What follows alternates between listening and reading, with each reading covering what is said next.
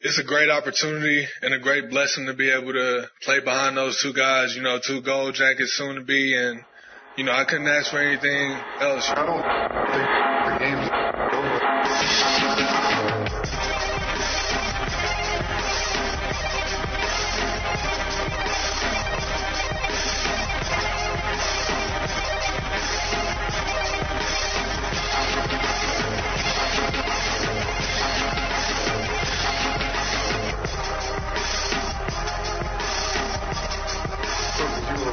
Welcome into Triple Zeros, the anti-hot take sports show. I'm your host, Josh Buckhalter. Follow me on Twitter at JoshGBuck. Hit up the Facebook page, Clocker Sports website, clockersports.com. And, of course, the email address is clockersports@gmail.com. And follow the show on Facebook and Twitter at 30spod. That's the number 30 and pod. That voice you heard was one Trevis Gibson, Bears edge rusher. And he was talking about the opportunity to learn behind a pair of Hall of Famers in Khalil Mack and Robert Quinn.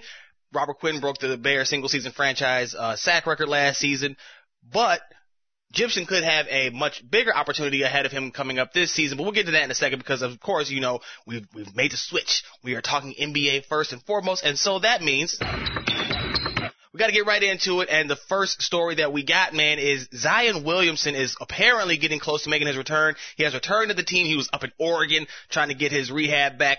Obviously, this is a shock to some because there were reports just recently about him having some more setbacks with his foot and all this, that, and the third. But with photos coming out of him being in shape and everything, of course, you got the typical narrative about how, you know, is he in shape, is he not in shape, angles and this, that, and the third. The fact of the matter is he's back with his team, and that's the most important part for the Pelicans because since they got C.J. McCollum, they've looked like a different kind of team. I'm not going to say they're necessarily a contender, but they definitely are a different kind of team. C.J. gives them some veteran leadership that they were severely lacking in that group and kind of just some professionalism. Because, again, like I said, there's not many vocal guys on that team in terms of maybe just the blunt assessment that C.J. often gives. So I like the move when it happened. I really like it now. And, of course, I like it for Zion because he needs some guard play around him. Him and McCollum and Brandon Ingram around Zion could make them a really dangerous team if Zion can come back and stay. That's the important part. Stay healthy. We don't know if he'll be able to do that. He hasn't suited up yet this season. Like I said, his weight has been a constant subject of consternation this entire year. From the moment that they had him in that Mountain Dew commercial with Zach LaVine, and he was looking kind of chunky. He showed up at media day looking a little bit chunky. But then again, as I've talked about before on this very show, when you can't, stand on your foot, can't use your foot, it's probably hard to do any kind of cardio, any type of fat burning exercises. So now that we see him getting closer to making his return, the question really does beg to be asked: what is the future for the Pelicans? Do they try to make this work with him? Does he try to make it work with them? I'm not sure that they are ever going to get the kind of return that his stardom brings to that franchise. Also, if you move him, you probably might as well just blow up everything else, and getting in McCollum doesn't seem like that kind of a signal for that being in the cards. So I would guess that we're going to see him sign that max. We're going to see him sign that max contract. That's not even a question. But I think that we see them at least try to make it work for another year before we start hearing those grumblings again, because I think maybe even more than the dissatisfaction with what was going on in New Orleans, the public perception of Zion took a big hit. A lot of people just felt like he was kind of being entitled and a brat and a bad teammate.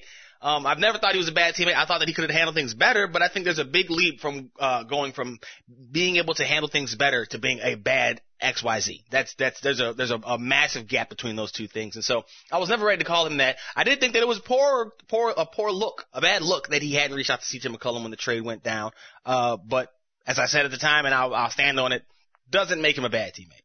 None of this makes him a bad. We don't know. Nobody said he's a bad teammate, right? That hasn't come from any of his teammates. So that was a premature assessment. The weight thing is always going to be up in the air because there's going to be people who will say that this angle showed him this way and at this time. We don't know when the commercials were filmed. Angles do play a role in how you look.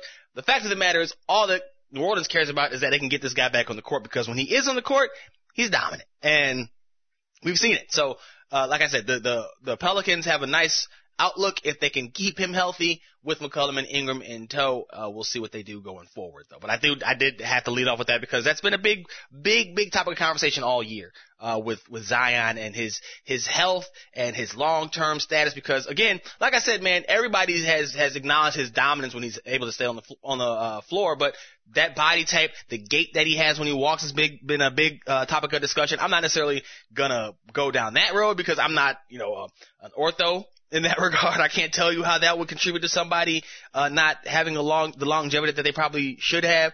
But I do know that what I've seen when he plays is an otherworldly type of superstar and superstar potential because he hasn't quite reached that level yet. Name recognition, yes. Production and performance, not quite. But he's different. He's just different. To put it in, but there's no other way I can really put it. He's just different. And so, I think that's where we're at with them. They have a very bright future, but they got to work some things out still with him, keeping him healthy.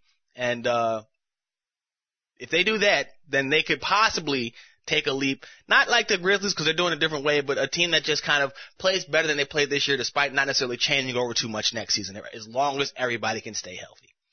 But that does bring me to my next topic, and that's contenders versus pretenders. And I talk about this in light of the 76ers getting obliterated by Kevin Durant, Kyrie Irving, and the Brooklyn Nets. Now, a lot of talk has been made over, this is what James Harden does. Embiid and the Sixers lost this end of the deal because when Simmons comes back, when he comes back for the Nets, he's going to provide much more than Harden will in clutch moments. First of all, to that point, I was just going to say, I don't know if they saw Ben Simmons pass up the layup. I've been a person who's kind of defended him in that regard, but I'm not going to act like he doesn't pass up big moments too. So, that being said, Harden was like 2 for 17, something like that from the floor in that game that the Nets won 129-100. And as a person who has been stumping, pounding the desk for this being beneficial to both parties. I didn't think the Sixers won. I just thought it was beneficial to both parties. I've had people who told me, no, it's the Nets. And I see where they're coming from. I'm still going to hold out on that because we don't know what Simmons is going to contribute yet. If he gives you nothing, I would still say even if Harden flames out in the playoffs that they would still have won because Ben's dealing with a back issue and they haven't even played. So, and then that doesn't even touch on his offensive issues, right? The mental part of him not wanting to shoot shots and all that kind of stuff. So, the question is contender versus pretender. And with Brooklyn, we've seen them be a team that slid all season when they haven't been healthy. They've had Kevin Durant and Kyrie Irving in and out of the lineup. Kyrie's a part-time player. That should be ending, I believe, if it hasn't ended already with the mask mandates being lifted. And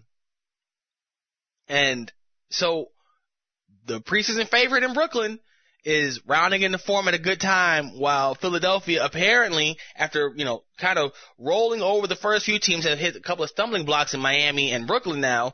And in that Miami game, they could only score 90 or 82 points. And I don't think Harden played in that game, as I'll pull it up right now just to double check to make sure, because I don't want to say that they were fully, Harden didn't play in that one, so that one's kind of out by the wayside. But you still have that loss to Brooklyn sitting there, and, that's what you're going to face in the playoffs. That's why the conversation about, and I'm kind of getting sidetracked here, but the team, the Bulls record against top teams has been discussed often.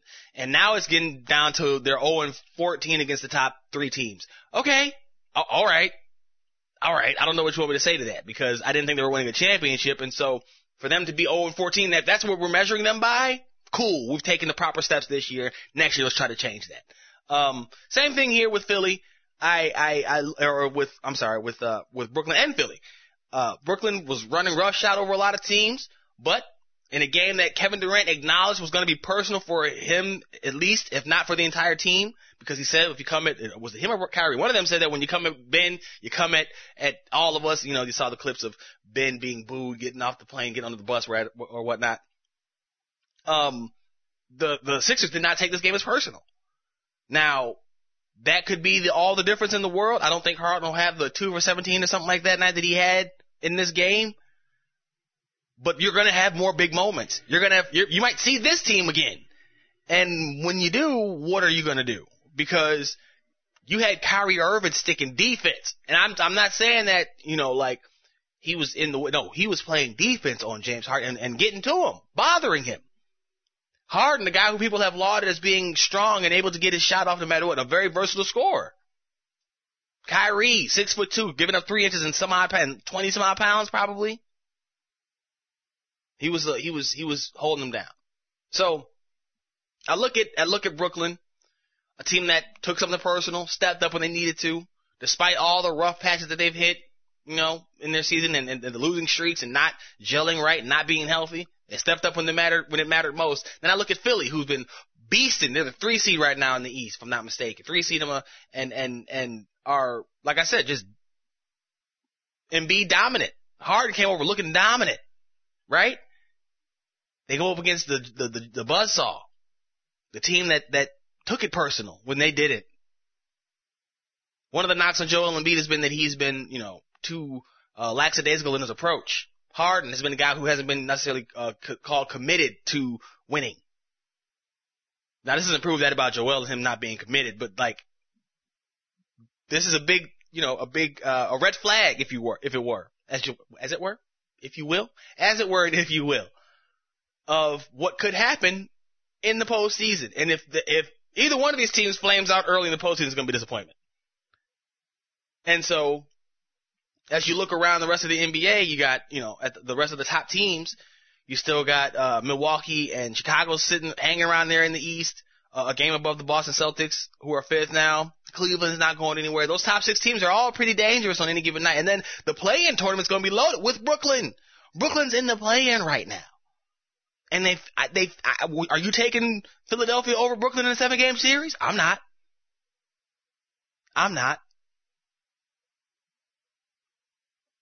It's almost like I feel with Utah every year. Utah and Denver when they're healthy, right? They're good every regular season, but I'm never picking them to win, to come out of the West. Ever. I would never pick Utah. I'm just not. Phoenix wasn't a surprise.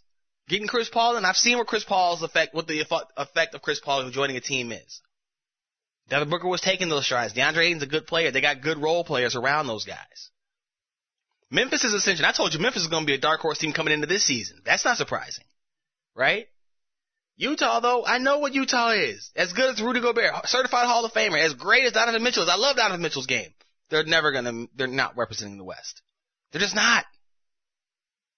Philly feels like that with Harden's fading ability, right? Not fade away, fading ability. Not his diminishing skills, his ability to just disappear. Embiid's ability to kind of get worn down, be less effective. Then you got Doc Rivers, who's been in charge of all the blown 3-1 leads in history. That's an exaggeration, but you get the idea. Philly feels like Utah now, where they're really good. They're going to be one of the favorites every year, a juggernaut in the regular season. They're probably not going to win the title. And even I hope I'm wrong, because I like the combination. I like Joel Embiid. Harden's all right. Tobias Harris is my guy. Been a fan of Tobias Harris since Orlando days. Just don't see it. I just don't see it right now. For whatever reason. Jason Williams, former Sacramento Kings guard, said that Kobe Bryant is not in his top 5 Lakers. And listen, before we even get into who he put in there, the fact that you put a guy who won 5 championships not in your top 5 is asinine. 824. People celebrate it. This felt like some old resentment from that 2001 playoff run where the Kings got cheated. He just said it's just not. And people are going to be upset. Yeah, because it's BS. And you're full of it. Sorry, Jason Wynn. White chocolate. Always was a fan of your game, bro. This is probably one of the worst takes I've ever heard from somebody who's been in the game. I don't think I've heard anybody in the game say it. That's crazy.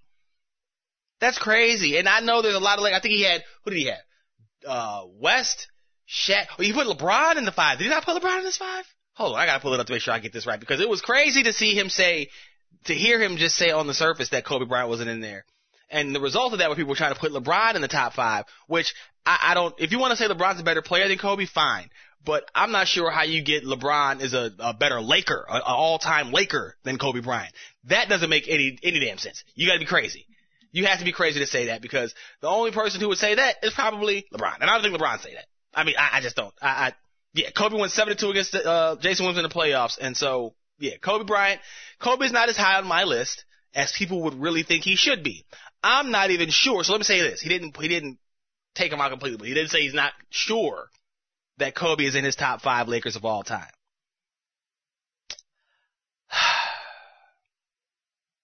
You know, I just, like I said, he didn't put LeBron in the top 5 over Kobe.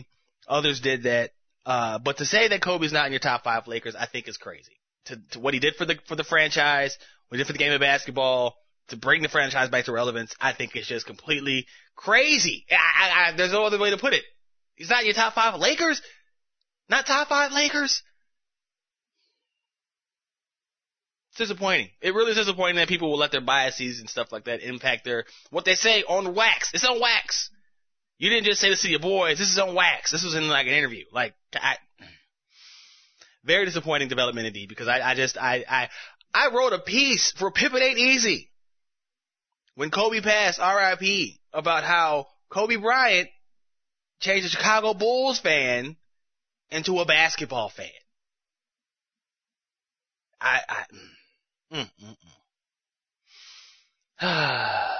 Anyway, like I said, there was that right there is probably one of the worst things I've ever heard, because Jason was a guy who I mentioned, who I admired his game for when he was playing. But that record against Kobe in the playoffs probably goes a long way to why he's probably not even in my top 5. Well, that's not top 5 Laker, busted your tail every chance he got. You hate to see it. Hate to see somebody go out that way.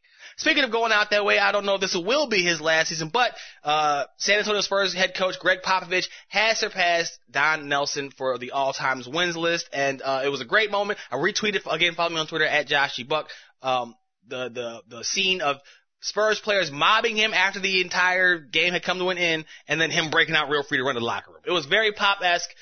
They got him again in the locker room. DeJounte Murray said some nice things about him. Also retweeted that, I believe. Again, follow me on Twitter, JoshGBuck. But what I wanted to talk about was what Pop had to say after the game, because we often criticize him for being very short, curt, disrespectful, even borderline, with a lot of reporters when they're doing sideline interviews and stuff like that. But this was a moment that I think showed how significant the moment was, and really the true nature of one head coach, Greg Popovich. It's just a testament to a whole lot of people. Something like this does not belong to one individual. Basketball is a team sport, and you preach to your players that they have to do it together. And that's certainly been the case in my life, with all the wonderful players and coaches, staff that I've been blessed with, the support of this wonderful city. The fans support us no matter what. All of us share in this record. It's not mine. It's ours here in the city because of all those people that I just mentioned. So that's the joy of it. And after that, that's it. Somebody else will have it down the road. And so there you have San Antonio Spurs head coach Greg Popovich speaking about how it takes a team effort, group effort, doesn't belong to one person. After passing Don Nelson with the all-time win list, 1,336 wins in his career. I'm not even sure who's close in the active list to catching up to him, but I do know that he was, like I said, very, very, apoplectic in that regard, because, like I said, we don't see that side of Pop very often, so it goes to show you how significant that moment actually was. And it really is a great testament to all the stuff that has gone into this entire run for him, right? From a GM who fired his head coach 25 years ago to take over as head coach for his first coaching experience, to 5 championships and the all-time wins leader in the NBA. That's incredible. That's incredible. That's an incredible run. I'm not sure that anybody is going to match it. Like I said, I know for a fact nobody's going to be able to.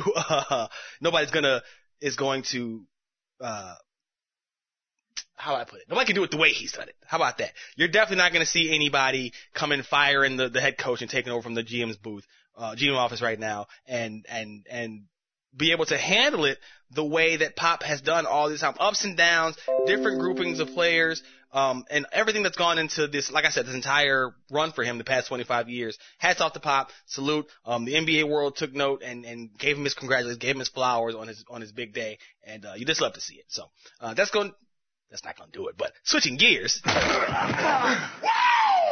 The NFL offseason is going on, but they have not slowed down one bit. We had a flurry of trades. It was bordering on a trade a day in the past week here, starting with my Chicago Bears trading, not starting with, but I'm going to lead with that because it's my show. The Chicago Bears traded edge rusher Khalil Mack to the San Diego, they are going to do it again, Los Angeles Chargers for a package that included a 2nd-round pick and a 6th-round pick in 2013. A lot of people were upset about the return, saying that, hey, they could have gotten more from Mack. I disagree completely. I suggest that you go back and look at the return for a lot of quarterbacks, let alone non-quarterbacks, and then go back and look at what Mack gave you in the past couple of years and see that, hey, this is probably as good of a deal they were going to get, and they should be happy that they got it. I'm happy that they got it.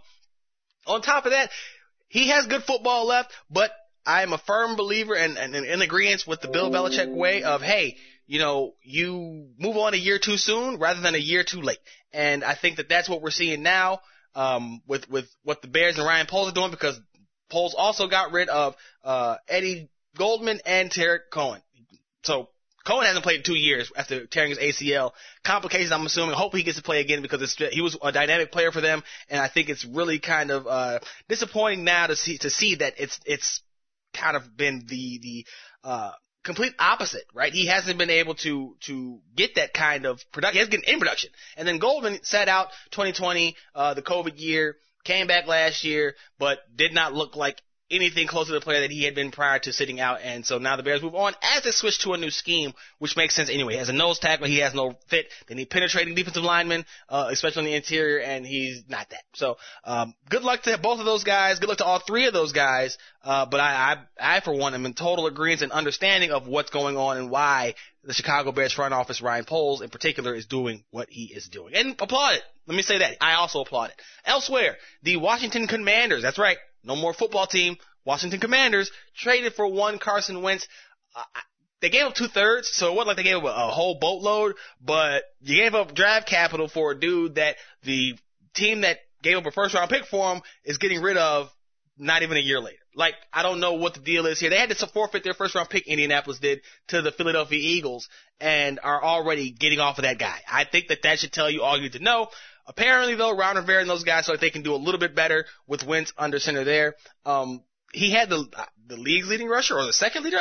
Taylor led the league in rushing last season and still couldn't perform just enough to get them over the hump. I think we all remember those bad interceptions close to his own end zone that resulted in pick sixes, and how they could not beat the Jacksonville Jaguars to clinch a playoff spot at the end of the season. So now he will try to go to the NFC East, which is admittedly a bit easier than the AFC South, even with the AFC South in the shape that it's been in the past few years. And maybe they back into a win. They have a good defense. They have a good running game. This is probably a better receiving core than he had with Indianapolis. But don't sleep on Michael Pittman. Don't act like Terry McLaurin is worlds better than Michael Pittman. Michael Pittman is a solid receiver. The Colts had a really good offensive line, and the football team, the Commanders rather, it's going to be a transition. I'm not a big fan of this deal for them. Hopefully it works out. I don't want to see anybody fail, but damn, that don't look good. Damn if that don't look bad. Elsewhere, Calvin Ridley got suspended. Atlanta Falcons wide receiver who missed most of last year dealing with mental health issues has been suspended indefinitely after betting on his team. You heard me right.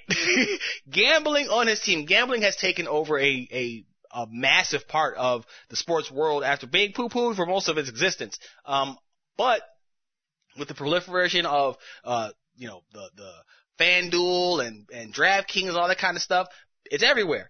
MGM, PointsBet, all that kind of stuff. Well, Ridley, during his time away from the team, decided to take upon himself to place a couple of wagers. Yeah, including, I want to say $4,000 on his team. That number, don't quote me on that. But he didn't place a $0 amount on his team, I'll tell you that. He took to Twitter saying he only bet $1,500. The results of the examination determined that was a lie in my Maury voice.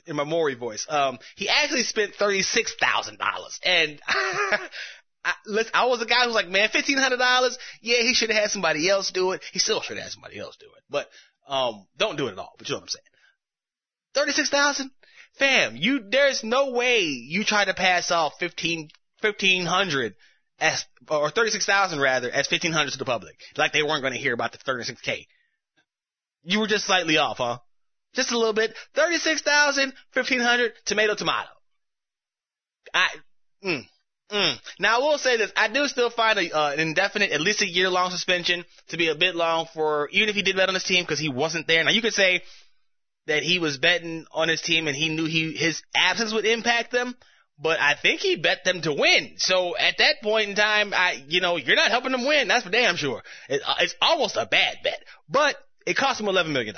So from $1,500 to $36K to $11 million. Let me say it again. $11 million. That's a lot of money to go place a bet. Have somebody else bet for you. He's not the only one, but he's a big name, and they got off the top, so there might be some shifting in the machinations of how people are placing their wagers in sports. He can bet on other stuff, just not on his sport. Couldn't help himself. Crazy. It's crazy. Aaron Rodgers got an extension, makes him the highest paid player in the NFL after being told that wasn't what his goal was. I'm still trying to find the details on that, but I think it's funny that people try to come out and say that, the media is lying. He tried to come out and say the media was lying on his deal and that he wouldn't be, he wasn't going to sign the 40 deal for the 50. Whatever the case may be, he would say the media was wrong. Come to find out, the whole time they've been telling you that he wanted to be the highest paid player. He's going to get that, and whatever the case, that they're going to ride off to the sunset together. Here's what I say about this. Not only is he a liar, but also he's a coward. And you could laugh at me and say that I'm just a bitter Bears fan. Possibly. That's fair. That's fair. But how does it sound that he is complaining about not having weapons, complaining about the status of his team, despite me as a Bears fan who said that they've done a good job. Brian Gutekunst has done a very good job building out that roster. Rodgers has been dissatisfied with what they've done.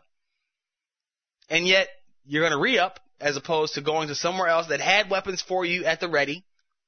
You've seen what happens to other quarterbacks that go and how it boosts their legacy to go and take another franchise to the postseason. And yet he returns to the city that drafted him, but he's failed to reach beyond the championship game several times now, losing to the same team even. Like, I'm not sure that that's a boost to the resume. I don't know if it hurts it, but I think it should, because you complained. You said you wanted these things were available to you, and you pivoted back to stay in your comfort zone. Not my goat. Not my goat. Russell Wilson got traded to the Denver Broncos, and now the AFC West has Patrick Mahomes, Russell Wilson, Justin Herbert, and as the meme said, and Derek Carr. Derek Carr's over there too. For now. Who knows what happens. But Wilson got traded for a pair of firsts, Noah Fant and Drew Lock and Shelby Harris. Yeah, the key piece in that is Noah Fant. So he got traded for a tight end and a couple of first-round picks. Listen, the Seahawks could have gotten 3 first-round picks and better players if they had traded him last year. Instead, they decided to see he'd go down south one more year and took the brunt of the deal. Whatever. I love this move for Denver. We'll see what Wilson can really do when he gets a chance to actually cook and be the man with some weapons around him. Denver still has some work to do to build out the rest of their roster, but they got some pieces, man. They got the wide receiver core is great. Moving Fant hurts, but they still got Albert Okwuegbunam there, and he was a highly touted prospect coming out last year, so, hopefully they can see what's going on there. You never know. But I do think that it's kind of interesting that Seattle waited a year just to move him for a lesser package the next year. Pete Carroll, talking about you. And now they're reportedly in on Deshaun Watson, and they're going to be going up against the Carolina Panthers, who are also said to be looking to be aggressive in pursuit of Watson after his case was heard by a grand jury and he was found to not be liable, not guilty. I won't say not guilty because that wasn't what it was, but there was not enough to proceed with a criminal trial. He still has to deal with the civil cases. He still has to deal with the NFL's investigation. But apparently, the criminal part was all that was holding teams back from trying to make a move for him, because we've heard multiple teams now come out and be aggressive in his pursuit. We'll see how it ultimately plays out. We'll probably go into it a little bit more next episode, because this is something I don't want to just touch on. But I do think that it's interesting how the criminal part's done. So he's not facing criminal charges. They don't care about civil because that's just money out their pocket, or the NFL's investigation, because we know how the NFL handles things that aren't, kneeling. Just to be, put it simple. And before we get out of here, I do want to touch back on the Bears real quick and Khalil Mack. And it's not about Khalil Mack. Well, I guess kind of. What I hope this means. I hope this means that the third year now, edge rusher Trevor Gibson will get a chance to step into a starting role and make an impact on this team. He took major strides last year, 7 sacks he recorded on the season, and playing behind Robert Quinn and Khalil Mack. Like I said, Robert Quinn set the single-season franchise sack record. And in a week 16 game against the New York Giants, Trevor Gibson got 2 strip sacks on Mike Glennon. And after the game, I got a chance to ask him what it was like sitting behind Khalil Mack and Robert Quinn. And I think it's really appropriate now as he could be getting that chance this coming season. So, this is, third-year rusher, Bears rusher, Trevor Gibson talking about what it was like learning behind Khalil Mack and Robert Quinn. You talking about being behind Khalil Mack and Robert Quinn and getting your chance and performing like you have today? You know,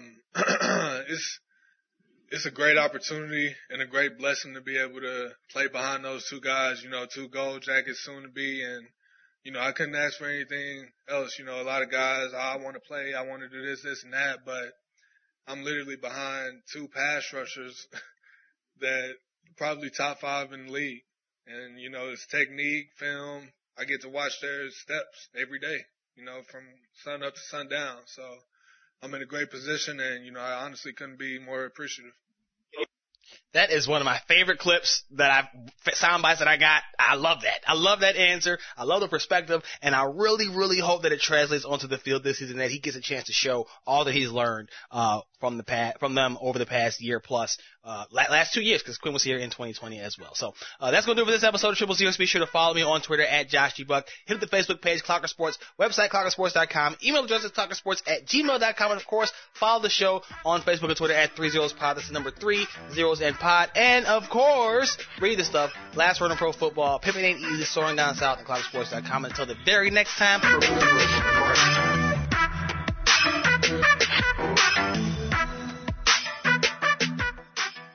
Something like this does not belong to one individual.